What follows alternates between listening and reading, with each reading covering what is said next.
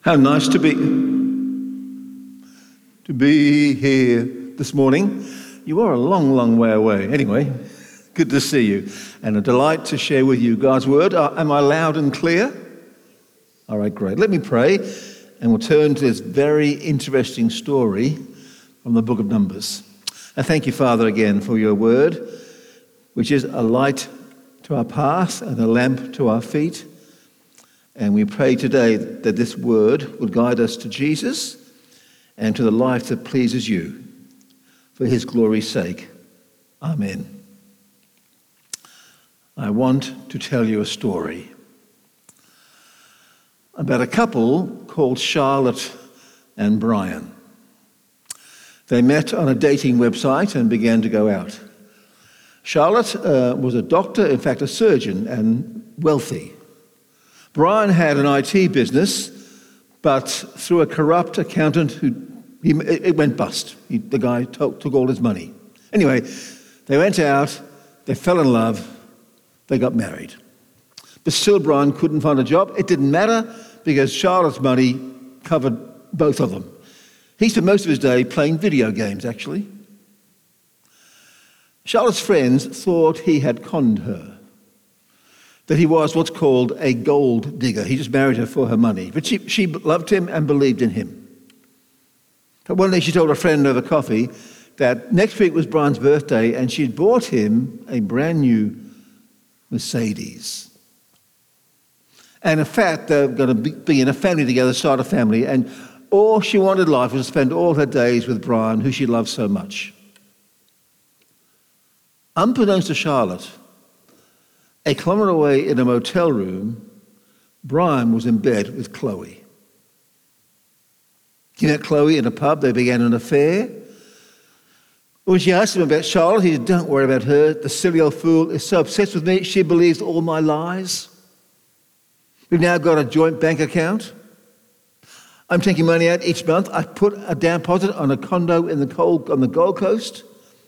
And once I bled her dry, we'll spend our life together."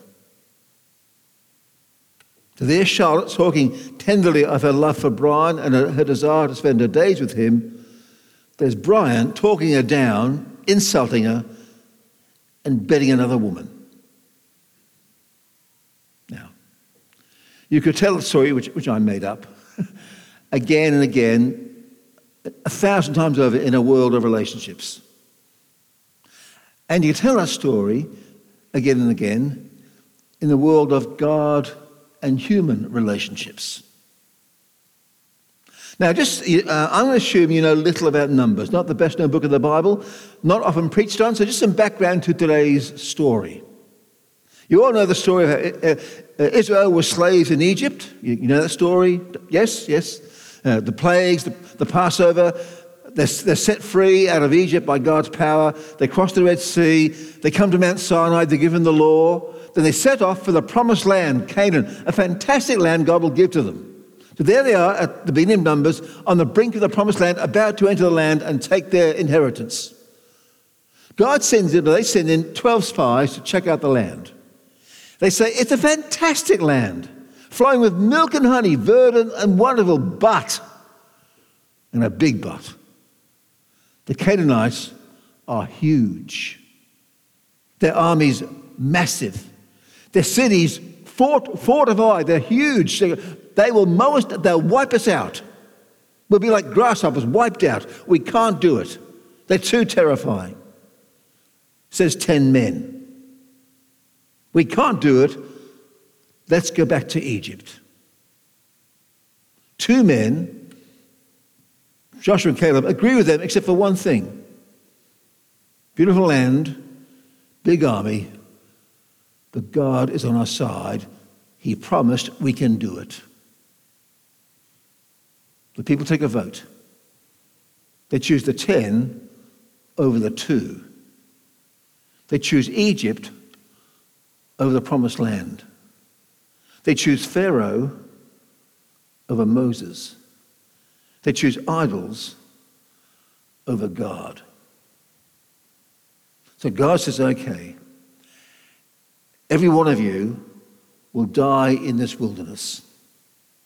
Except for Joshua and Caleb, you won't enter the land. But your children will.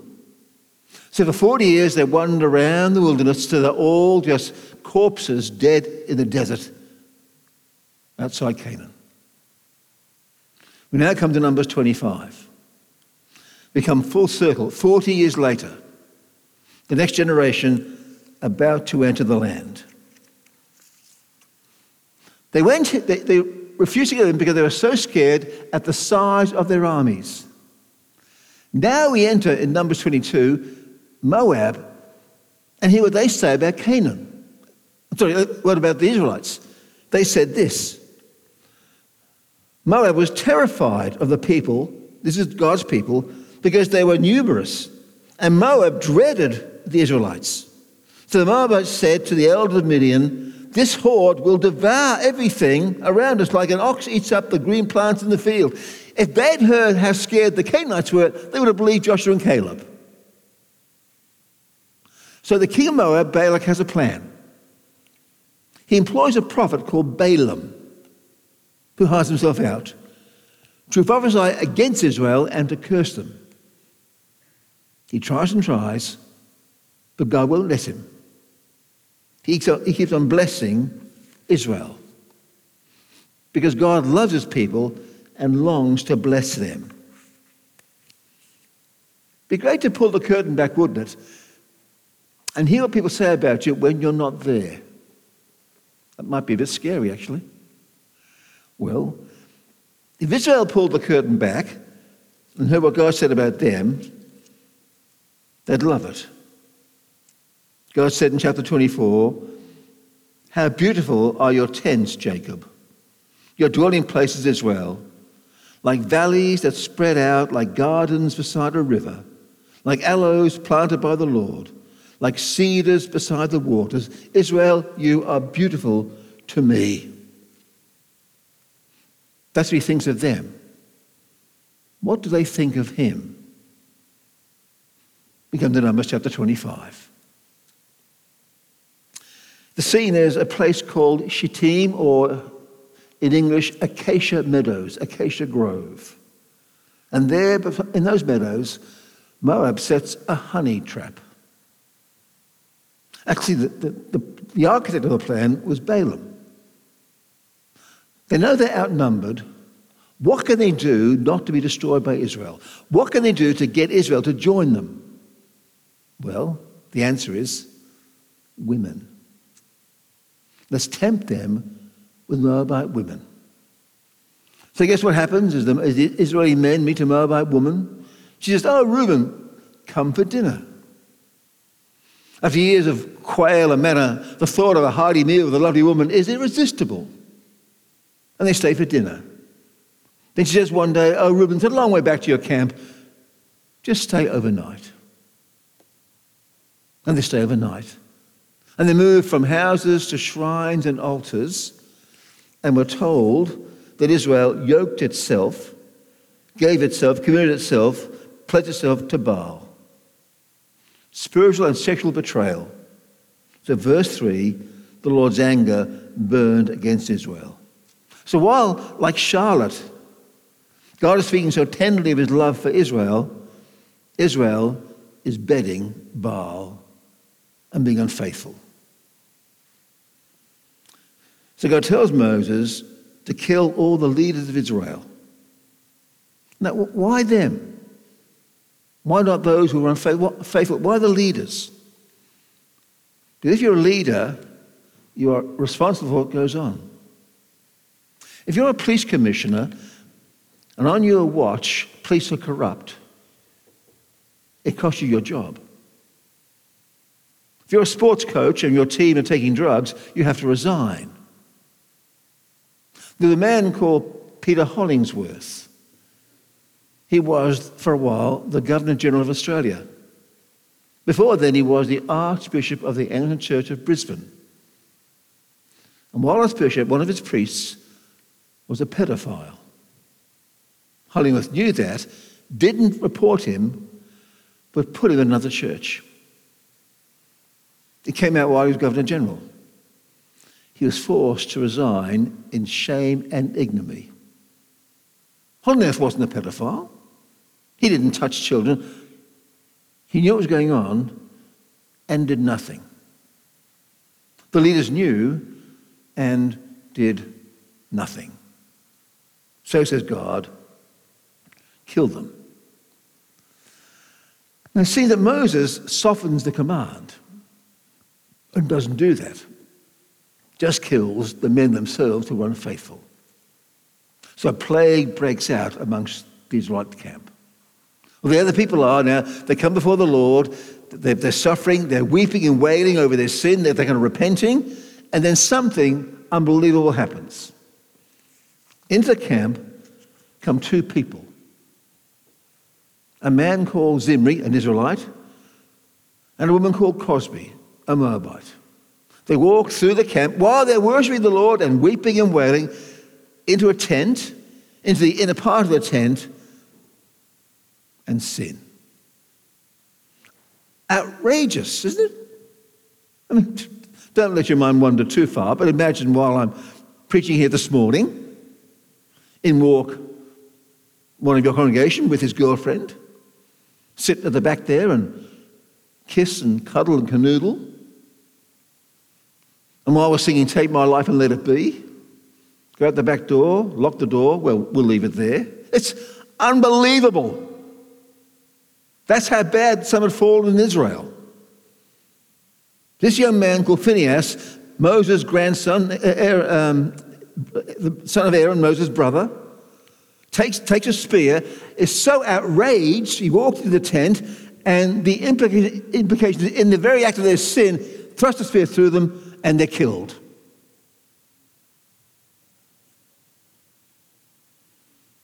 No trial, no judge and jury, just execution. Then verse 8, the plague against the Israelites was stopped.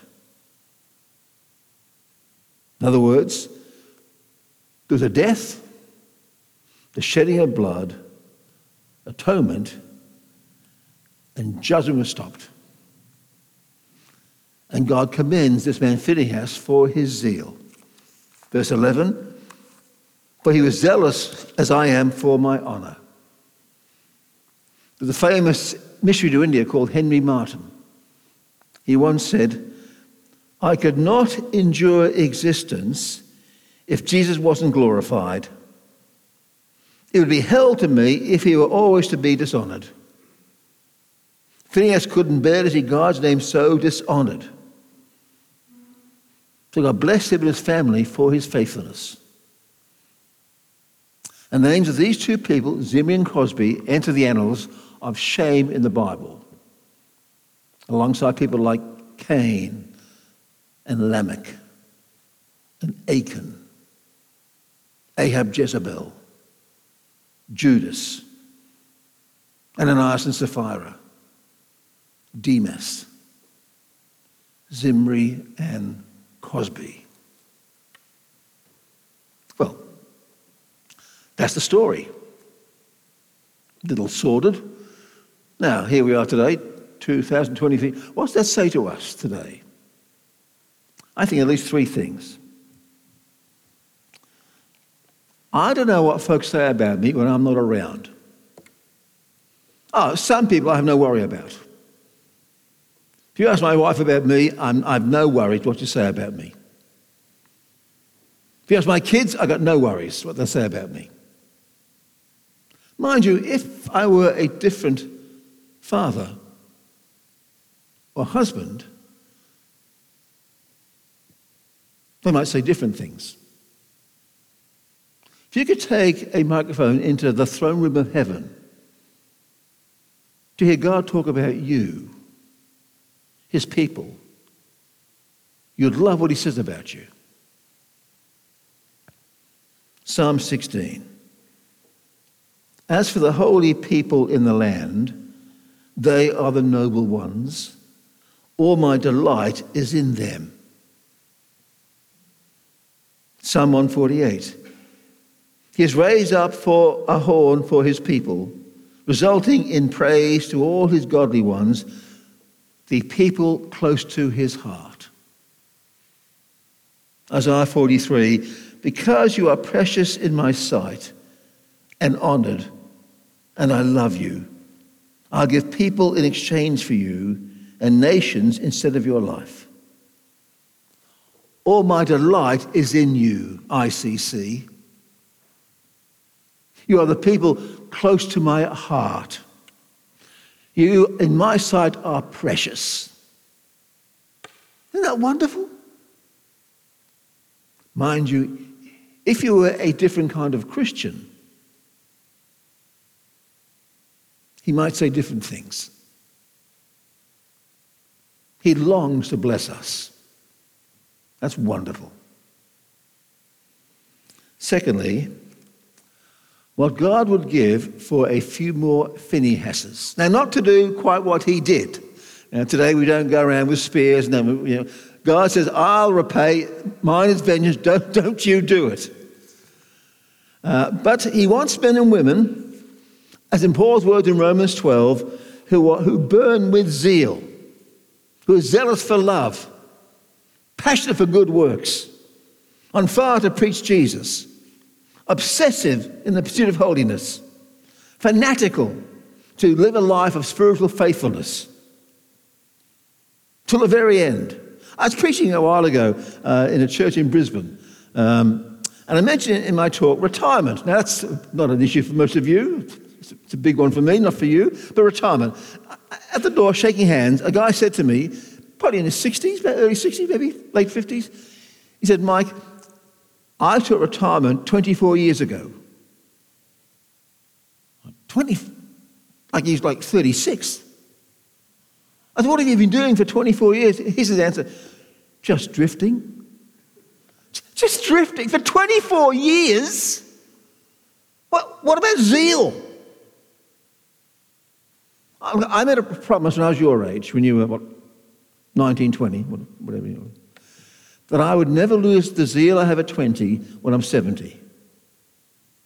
When I was 20 years old, I went on summer camps like you do. I got involved in Christian Union at uni like you do, very, very keen. When I began school teaching, I sought out the Christian group in the school and joined the Christian group.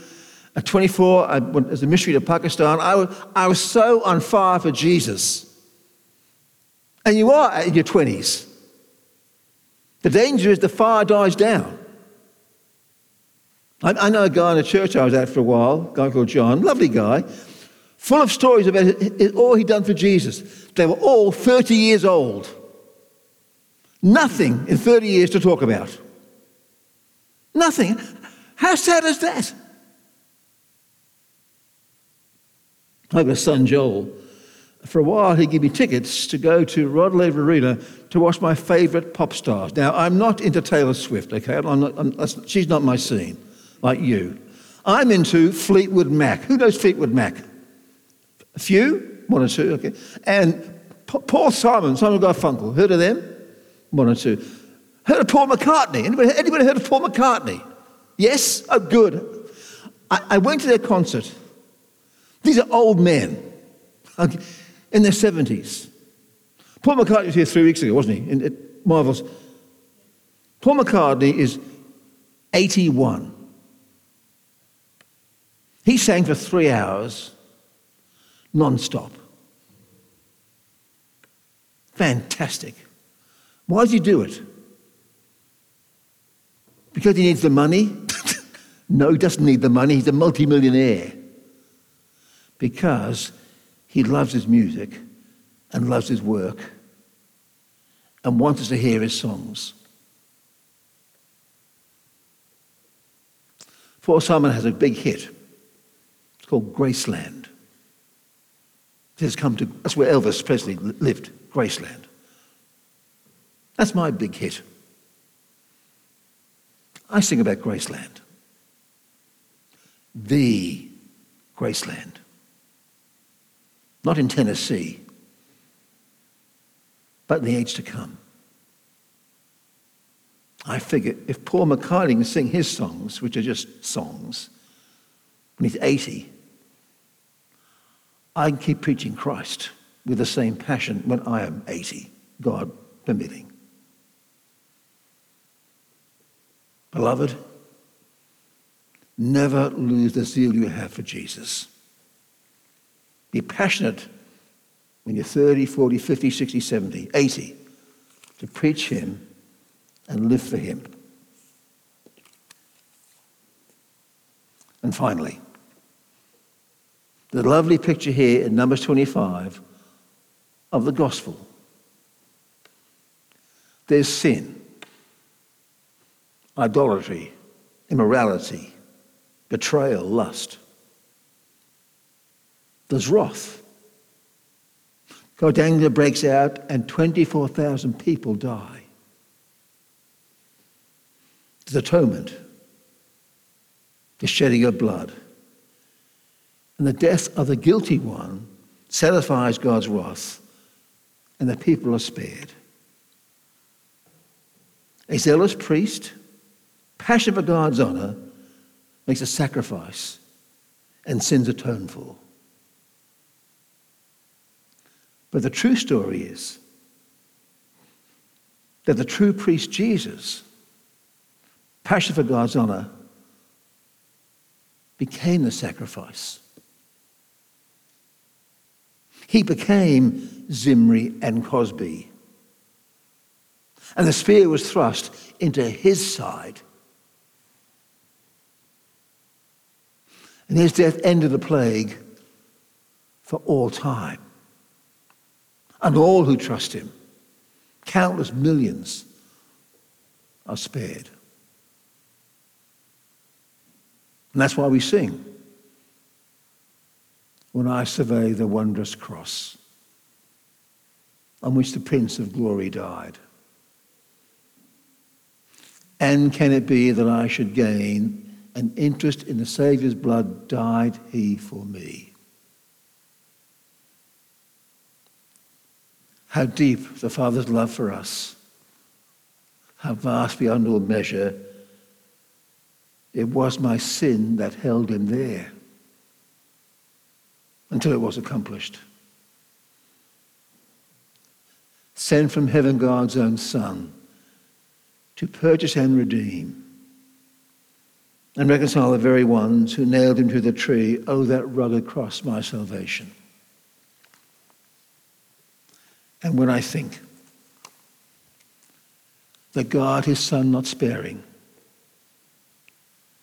sent him to die, I scarce can take it in.